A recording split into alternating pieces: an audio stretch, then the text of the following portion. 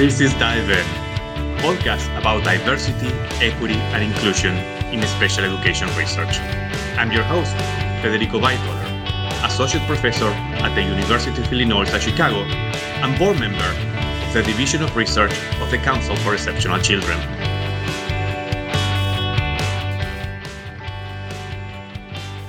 Welcome to our 9th episode of Dive In, a podcast about equity, diversity, and inclusion in special education research.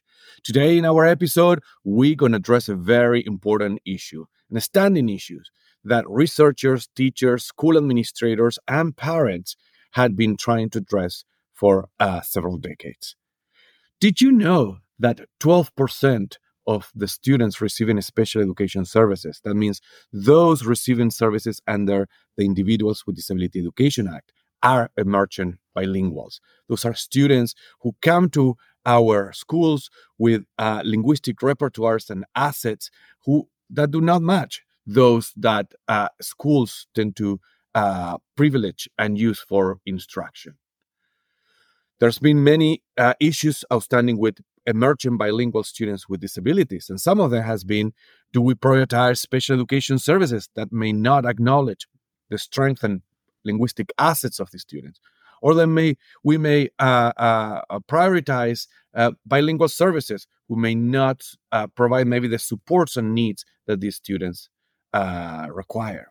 So to talk about all these important issues, we're going to have an interview with Patricia Martínez Álvarez, which is an associate professor at Teachers College. We're going to talk about also her new book titled Teaching Emergent Bilingual Students with Disabilities. So I hope you stay tuned, you join the interview, and learn a lot. Bienvenida, Patricia, Dive In. Thank you so much for being with us today. Thank you for inviting me. Very exciting to be in this space with you. Yeah, we're very excited to have you, and it's very interesting because I am where you were born, and you are where I was for like 20 years. So we kind of switching spots for this interview. I know. Yes, that's true. So I'm going to start with some questions. I want to say I love your book.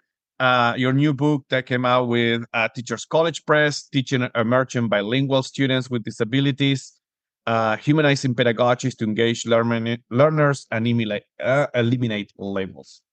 So I have a few questions about kind of the work that you've been doing, but I want to start with a much broader question. Most of your work has been with bilingual students with disabilities and training teachers to work with bilingual students with disabilities. So can you tell us what are the most pressing equity issues you see for bilingual students with disabilities? Mm-hmm. Yes, thank you, Federico. What an important question to entertain.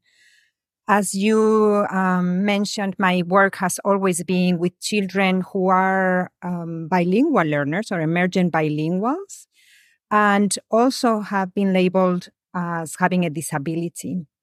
And most of the children that I work with are of immigrant backgrounds. So I'm very passionate about working with these communities. And there are many different pressing issues that I would mention in relation to addressing the inequities that we see in school. But maybe I will highlight two important ones that are probably very familiar to our audience. One is the issue of disability identification disproportionality and the consequences of labels that we see in schools. So as we know, while bilinguals they possess linguistic and cultural resources that can indeed be assets for learning, immigrant children have historically been situated as not doing well in public schools. And so this deficit perspective arises, I think, from the use of measurements, ways of looking at what learning is and how to measure that don't recognize the knowledge that these children possess. And also from the lack of culturally, linguistically relevant ways of teaching bilingual children in our public schools. So, we need to change the way we expect children to perform while learning and try to improve the ways we collect and analyze the work that children generate in schools, the conversation samples that we have from children, right? How we interpret the ways bilingual children speak from a translanguaging lens. We know that distinguishing emergent bilingual children who should be receiving special education services is very complex, especially along some of the categories, the disability categories that are recognized under the special education law, that they're more subjective in a way. We kind of human beings recognize, label these disabilities in schools, and they less visible, right? So we have some sensory-based disabilities that are more obvious, but when we have to decide when a child has a specific learning disability, which is based on processing, we don't have very good tools, or speech and language impairment. When do children need services for speech and language impairment? These are the soft categories, disabilities, and that's where I see that we just don't have very good tools to distinguish an emergent bilingual child who's learning the language and utilizing their linguistic and cultural resources in schools versus children who might need more services in that. And the National Research Council Committee on Minority Representation in Special Education reported recently numerous cases of minorities, not only bilingual learners, but also with African American communities in the United States that are being misidentified with this disability, that are connected to language, to culture, different ways of speaking and of functioning in classrooms. So that's one of the main aspects that we need to address. The second one that I would like to mention is the lack of opportunities that bilingual children have to continue to grow that bilingualism and also, become biliterate learners. So findings show that emerging bilinguals have fewer opportunities than their peers that don't have a disability to learn in bilingual programs when they have that disability. So as bilingual learners are identified with disability, they are not allowed to continue to learn bilingually. And this, of course, is not being done purposefully, but there are different aspects in bilingual education that are just not so welcoming to children with disabilities. So this is something because the system tries, or IEP teams or schools try to prioritize special education services over services that could promote or sustain bilingualism, right? Right. That can be one of the aspects, is that maybe the student has to leave the bilingual program to access bilingual special education services, right? So they are forced to prioritize one identity over the other of growing their bilingualism. But it can also be that there are misconceptions about bilingual children with disabilities and how they can learn in multiple languages, that maybe learning in two languages might present additional difficulties for these children. And this is despite the amount of research that is growing that shows that not only bilingual education is very beneficial for bilingual children and for every child, but also that children with a disability, they can learn bilingually. And that is not to a disadvantage to their learning or to their development.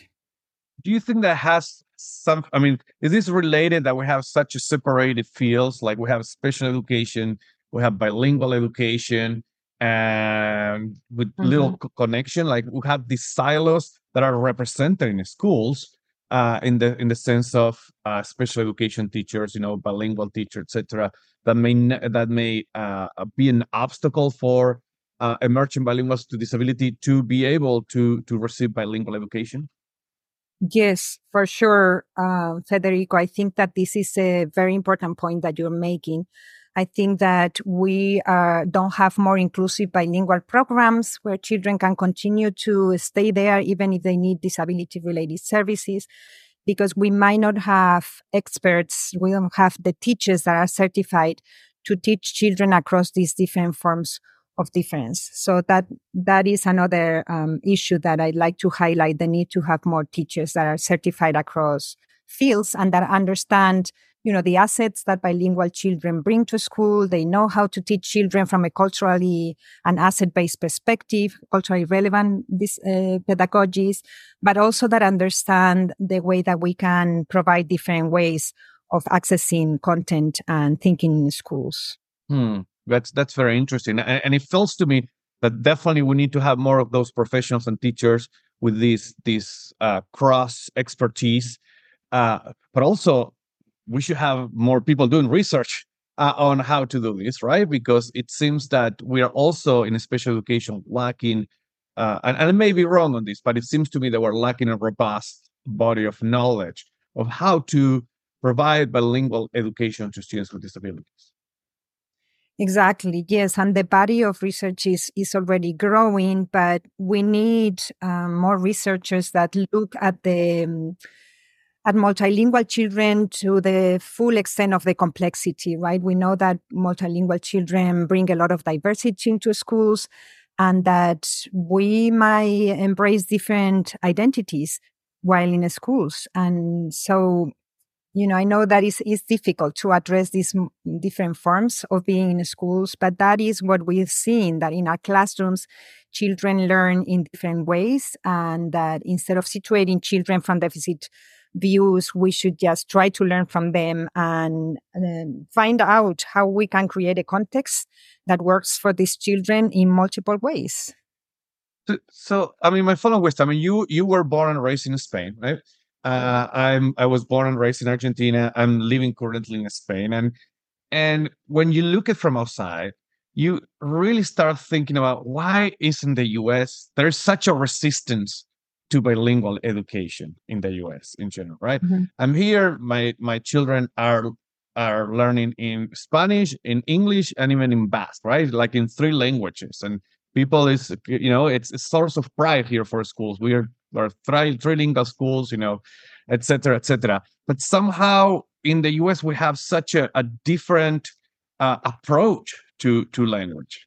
Mm-hmm. Yes, unfortunately, I think we have a legacy of racism, of, maybe thinking that bringing in and welcoming multiple languages and cultures might somehow harm the idea of a nation and creating, a unique identity as a country and promoting ways of learning that have certain ways of thinking.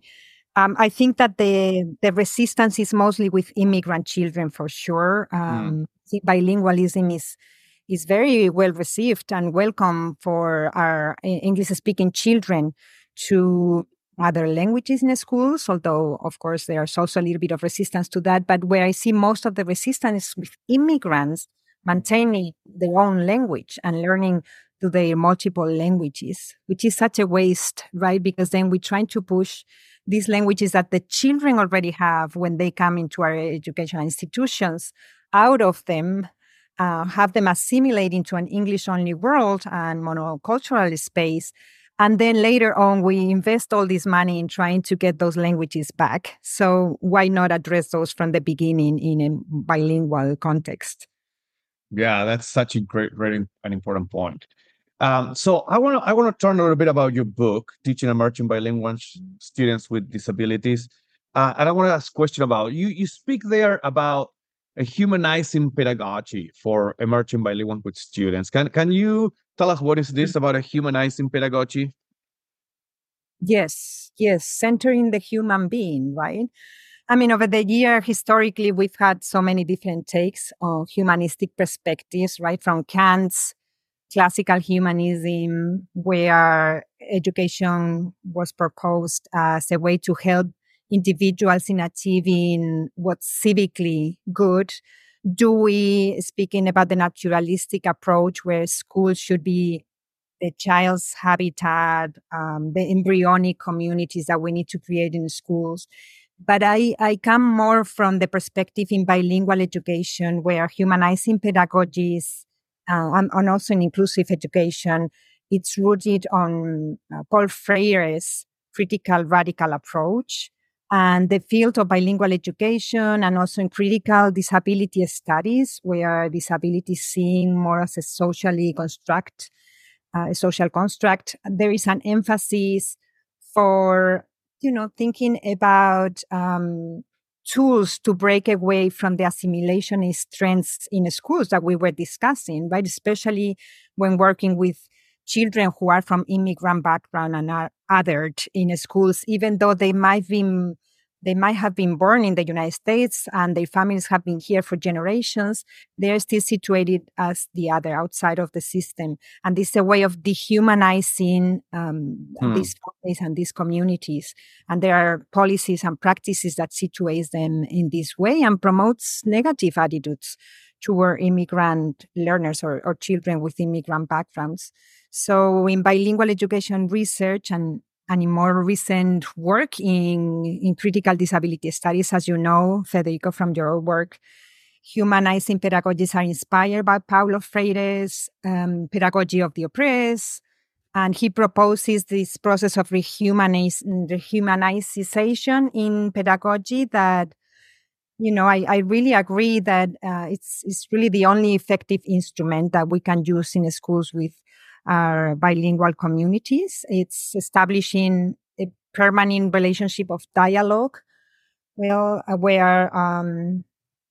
teachers are not controlling the students, right? We are working on the consciousness of the students so they are aware of the oppression that they are experiencing in schools. We are validating and integrating children's interests, including their disability, right? Their way of learning that we consider to be a disability, but it's their way of learning. The funds of knowledge that they bring, all the work by Louise Moll and many other researchers, prioritizing the trusting relationships that we want to see in schools, bringing multicultural literature. Maria Franquis and her colleagues have done a lot of work in this, right? Engaging students in reflecting, in active learning, so that they can understand the world they're experiencing and try to transform it, right? So humanization involves active learning and agency, I would say. Trust in our students, in that they have creative power, that they are great learners, and the teachers alongside their students maybe occupying more vulnerable positions where we're not the sole experts, right? We're there learning side by side. We have a lot to learn from the children. We don't know about all the knowledge that they've acquired over their lives until they get to us, and it's a lot of knowledge. And Teresa Huerta speaks a lot about, her research talks about the attitudes and dispositions of teachers. She works with urban elementary school teachers who that Latino parents see as very effective in working with their children. And she explains how, the teachers had sociocultural knowledge and they used it to build relationship with their students. This is so important in humanizing pedagogy, right? Creating instructional practices that are based on the specific students' realities, their histories, their perspectives, so that they connect. It's really, I think it's creating that hybrid approach, right, where it's not on standard curriculum, which, yes, we want to give all our children access to the standard curriculum, the ways of thinking in specific spaces so that they have more possibilities in the future, but also integrating that with the ways of knowing in the world and the practices they experience. That's fascinating. So, this humanistic approach, it's very interesting, but I'm also thinking about more traditional approaches to special education, interventions, one-on-one intensive instruction. So do you see this humanizing pedagogy, this humanizing approach for emerging bilingual students with disability compatible with these more traditional forms of intervention for students with disabilities?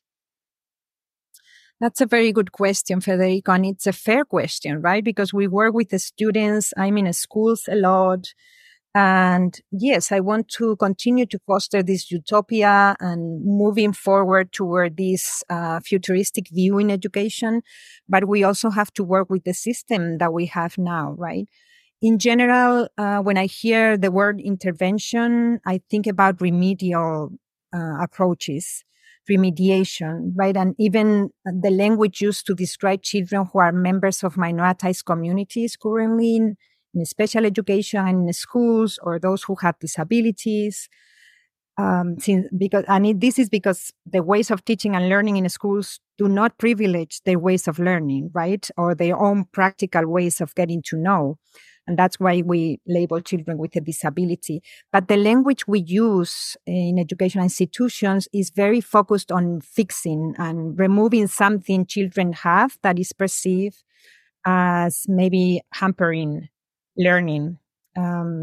However, I feel that we need to, and Maria del Carmen Salazar from the University of Denver explains this as the need to humanize the lexicon that leaders academic spaces.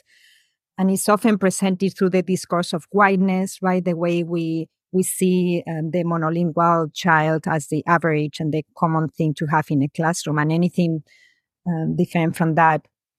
So, I think we need to humanize research in ways that privilege the co-construction of knowledge, human agency and voice, as I was mentioning. And yes, a humanizing pedagogy can be compatible with more traditional forms of intervention if we learn to situate ourselves as learners alongside the communities we serve, so that we can continue to, in that one-on-one, continue to recognize what's already taking place in front of us in the classroom, and that we often dismiss as maybe not worth to be centered from an academic perspective or not important for learning, right? So incentivize the formation of those hybrid spaces, those spaces that allow for the hybridity of language, children translanguaging, right? Across linguistic resources, across modes, children that draw on or create with clay to make meaning, different knowledges that might be unfamiliar to us as teachers, as educators,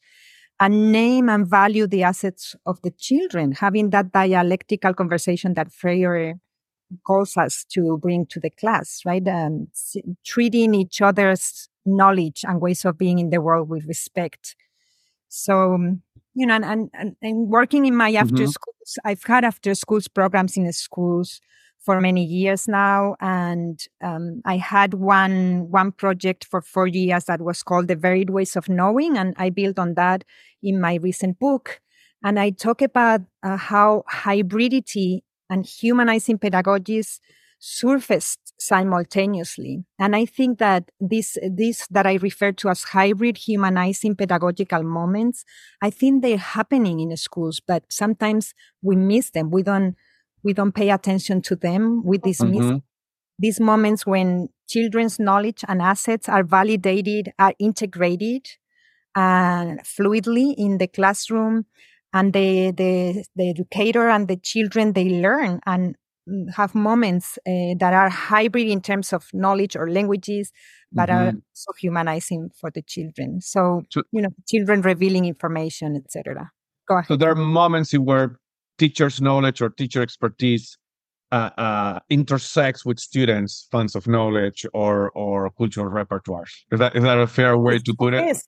And also, for instance, we had a girl, Cynthia, and I wrote about that in the book, this example. And one of the teacher candidates from a Dominican background, she was working with Cynthia, with this girl, and they were thinking about capturing learning powers that Cynthia had. And these were children who were bilingual and also had disabilities. So they didn't think about powers in a school very often. And so we centered this, her knowledge, her strengths, and Cynthia hesitated and she didn't know how to start. But the teacher candidate after school spoke about her own powers. And she mentioned, for instance, the power of learning to take care of her dog, who was, something that took place outside of the school. And through these examples and this modeling, Cynthia realized that it was not only academic within the school, but that something outside of the school was also welcome. And many ideas, like, being lovable was one of the things she mentioned as one of her powers, being a good friend. Other children also contributed. They said, you're very good at painting and at drawing. So she added, playing with her grandmothers, added all these powers that she brought. And that, she generated these powers when the pressure to solely focus on identifying with the academics in the traditional sense was released. So it's also the effort of the teacher candidate to let go a little bit of, it's not only math is my power and I'm going to be an engineer, but also can we entertain other things that are as valuable and important for the children, right? And these, just valuing the important work. And sometimes it's not a product, is, the creations that children make might look meaningless at the beginning, at first sight. Yeah. Oftentimes, teacher candidates would say, the child was not following instructions or they're not engaging in the learning invitation we provided. But if we take the time to listen to the child's interpretation of their work, we realize that they are the experts in their work and they give it meaning. And there's a lot of learning. And sometimes the narrative is created on the go, right? We together creating this narrative that is very valuable. And that's learning in the go, in the process. So focusing more on learning from students, I would say. And what they bring, I imagine, I'm thinking also the work of Carol Lee and cultural modeling, right? How the skills that they may already have from the daily practices, maybe the starting skills to engage in an academic practice. Yes, exactly. And, we've done a lot of work with science and we send the children home to document science in their lives. And children bring photographs of their dad fixing the lamp or their mother cutting vegetables, but doing it, it's a very mundane activity, but doing it in following an expert process that has been learned over generations. And then the children can interview the family and learn about how that was learned, how that passed from the grandmother to the mother and now to the child, right? And maintaining, revitalizing that knowledge, or different practices that we embrace at home to cure ailments, like having a boiled egg on a bruise to make it better. There's science behind this, and it's raising that to the level of sophisticated learning and practices, and exploring what we can bring into the school with that. That's fascinating, and I'm glad that you mentioned the role of the teacher candidate on that vignette, because I mean that's probably one of an important piece on this. So one of my follow-up questions is this very important work you have done. What are the implications of this work for preparing teachers to work with emergent bilingual students with disabilities? That's yes, that's a great, right? Because a great question. I work with teachers a lot, and part of my research, of one of my research lines, is preparing teachers. And, one of the things is spend time with the children and the communities in the school, explore the community around the school. Sometimes I feel that teacher candidates might be afraid or they're less familiar with the communities around the schools that have so many resources for learning.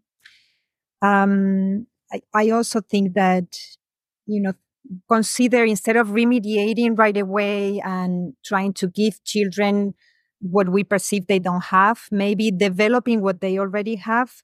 So when we're developing children's biliteracy in a bilingual school, what are the strategies that they are using already?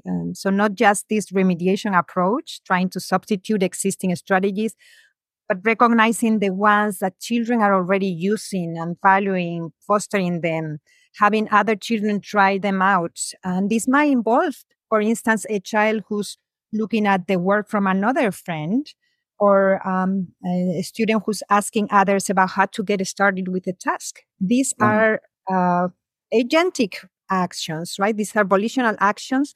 They're not copying or they're not getting distracted, but these might be processes that the child needs to learn. So allowing the children to take action so that they become better learners, and as understanding, Anne Edwards talks about this as relational agency. When we discover, and it's a skill, right? We discover that others can support our learning. And so the children would use those as resources. So seeing every action that the child takes from a more asset-based perspective. Hmm.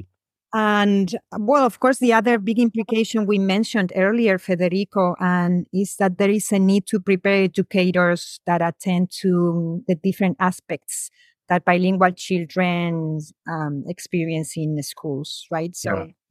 purposefully attending to the linguistic and cultural needs is a focus on bilingual education. In special education, teachers are learning to attend to diversity in terms of disability, and they specialize in attending to individual needs, the ways of learning that don't represent the average student, right? But we need to utilize the artifacts from those of these fields to prepare teachers to better serve these students, are the students we have in the schools, right? So special education teachers understanding about second language learning, bilingual education frameworks, but also bilingual teachers learning about some ways to attend to other ways of learning in the class. Hmm. It seems, yeah, that silos that also are representative in college of education that prepares teachers. They need to be broken, right? We need to break those walls. Yes, And permeability. And yes, there are very few programs that do this in the United States, in our institutions of higher education, that address these overlapping forms of difference in a meaningful way that is integrated, right? Because we have to help the teachers make sense of the various paradigms that this comes from.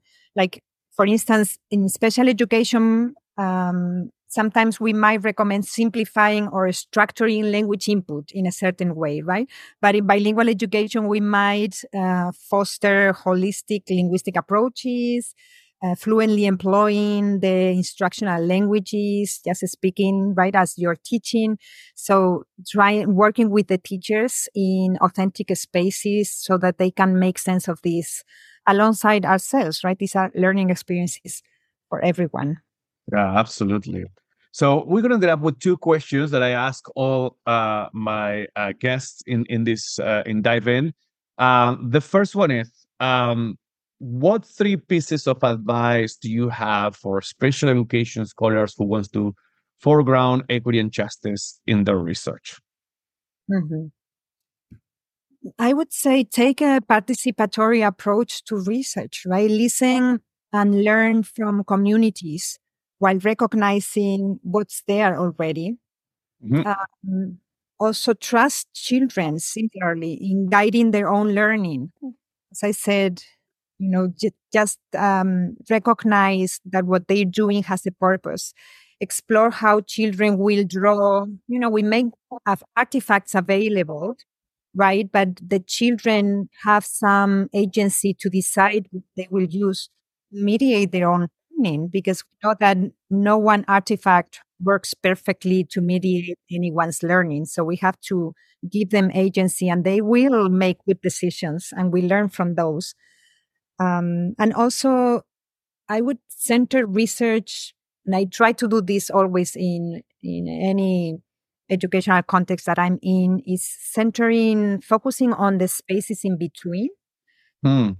Rajala, Michael Cole, and Esteban Guitar wrote a recent article on utopian methodologies, and they talk about the need to domesticate our ultimate motive, like the reason why we are in schools, right? But also resisting that domestication in a way. So when I'm in schools, I work with the administration, with the in-service teachers, to also understand what they need from the many pressures that they have in their systems, right? And these are very real. So we try to, in a way, domesticate our expectations and our motives a little bit, but also resisting it and bringing some of our theoretical frameworks and fostering this. Okay, let's build on the funds of knowledge of the children and finding a way to do that.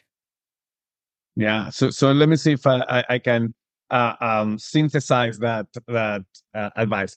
Participatory teachers, so bring communities into the research projects, bring students into the research projects. And the second one you mentioned, I think, was to to work within the funds of knowledge and cultural repertoires that students have as part of the basis for the research. Yes. And, continue to focus on the spaces in between that might be less comfortable for us, right? If we are in a laboratory setting or outside of the schools and we're just doing our own thing and we do a randomized controlled treatment, and that is a very, it's a very different context than if we just work with our communities and our research process. It's like design-based research approaches where we change the research as we go by adapting to what's needed in the space where we are doing our work. Very interesting. Can you recommend one reading that you will do to someone who's doing this work? That, of course, is not your book, something different. Yes, for sure. I think you can recommend your book. You can recommend you. I'm just joking. Yes, but also I would recommend, for anyone that is working with bilingual children with and without disabilities to read The Soledad Children, The Fight to End Discriminatory IQ Tests. This was written by Marty Glick and Maurice Jourdain, and they are two attorneys, and they led the charge against the unjust denial of an education to Mexican-American youth in California. So these were children that came from families that worked in farm labor camps in Soledad, California. This was back in the 70s. And what was happening is that the children were given IQ tests in English, and they were placed in classrooms for cognitively impaired children, and their opportunities for learning was very limited. And they were all Mexican American children, and other minorities, also African Americans, had this issue, right? And that, so it describes the Diana versus State of California Board of Education law case in 1970, and then out of that came Larry P. versus Riles. So everything is connected. So when we learn about one, like making connections, right then in 1975 we had the Education for All Handicapped Children Act. Now the Individuals with Disability Act, IDEA, that protects students with disabilities and their families, right? So I've been thinking about this because it's the 50-year anniversary of Lau versus Nichols, which focused on multilingual children of Chinese background, right? And the lack of opportunities. So how, as we remove children from these very restrictive classrooms where they couldn't learn, they were placed in the classrooms. But then we have to do something, right? It's not just letting them be in the classroom and we're teaching all in English and they don't have access to meaning making or to learning the language because it's not being made comprehensible for them. So I think this book really sets the stage for understanding this historical trajectory that I think is very, very important for any educator or researcher. Yeah, thank you for that recommendation. I actually added to my list because it's going to be very handy for a project that I'm doing, actually. So thanks for that recommendation. Our last questions. Where would you like to see special education research in 5 years in terms of equity, diversity, and inclusion?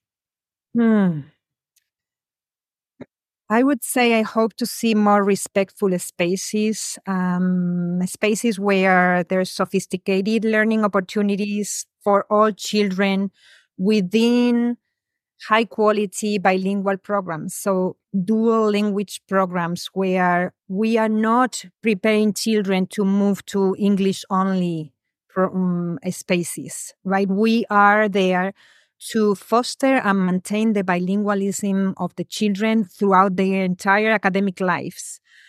So that they grow up as biliterate individuals that they can successfully move across these linguistic spaces. I hope to see, and it's in the title of my book, Humanizing Pedagogies to Engage Learners and Eliminate Labels. And that is kind of my utopia goal, is that the need to label children to give them what they need in schools is softened, if not completely removed. That we see our children and we feel that they need something different and we make the change right there. And we don't have to go through a very complex eligibility process. and giving them an individualized education plan that most often than not for our minoritized learners, they create more exclusion than improving their opportunities. We need more community members and family members in schools contributing to the learning experience, especially after the pandemic. I feel that we went backwards. The school communities don't feel welcoming for us as parents, and I speak as a mother here, right? So, unless remedial spaces in school more focused on uncovering the assets and resources, like how the context can be designed to dream for better, more respectful spaces. Sorry, I thought that was a long answer. But that's good. I mean, they're all good things. I hope they become a reality. Well, thank you so much, Patricia, for being on our show. It has been a pleasure to have you here. Thank you for giving me this opportunity. Thank you so much, Rico. Thank you for listening to our episode. I hope you learned as much from the interview as I did. This episode was produced by me, Federico Baitoller, Tasia Gonzalez, and Haya Abdelatif. Please, if you like the podcast, subscribe and please tell your friends about it. See you next time.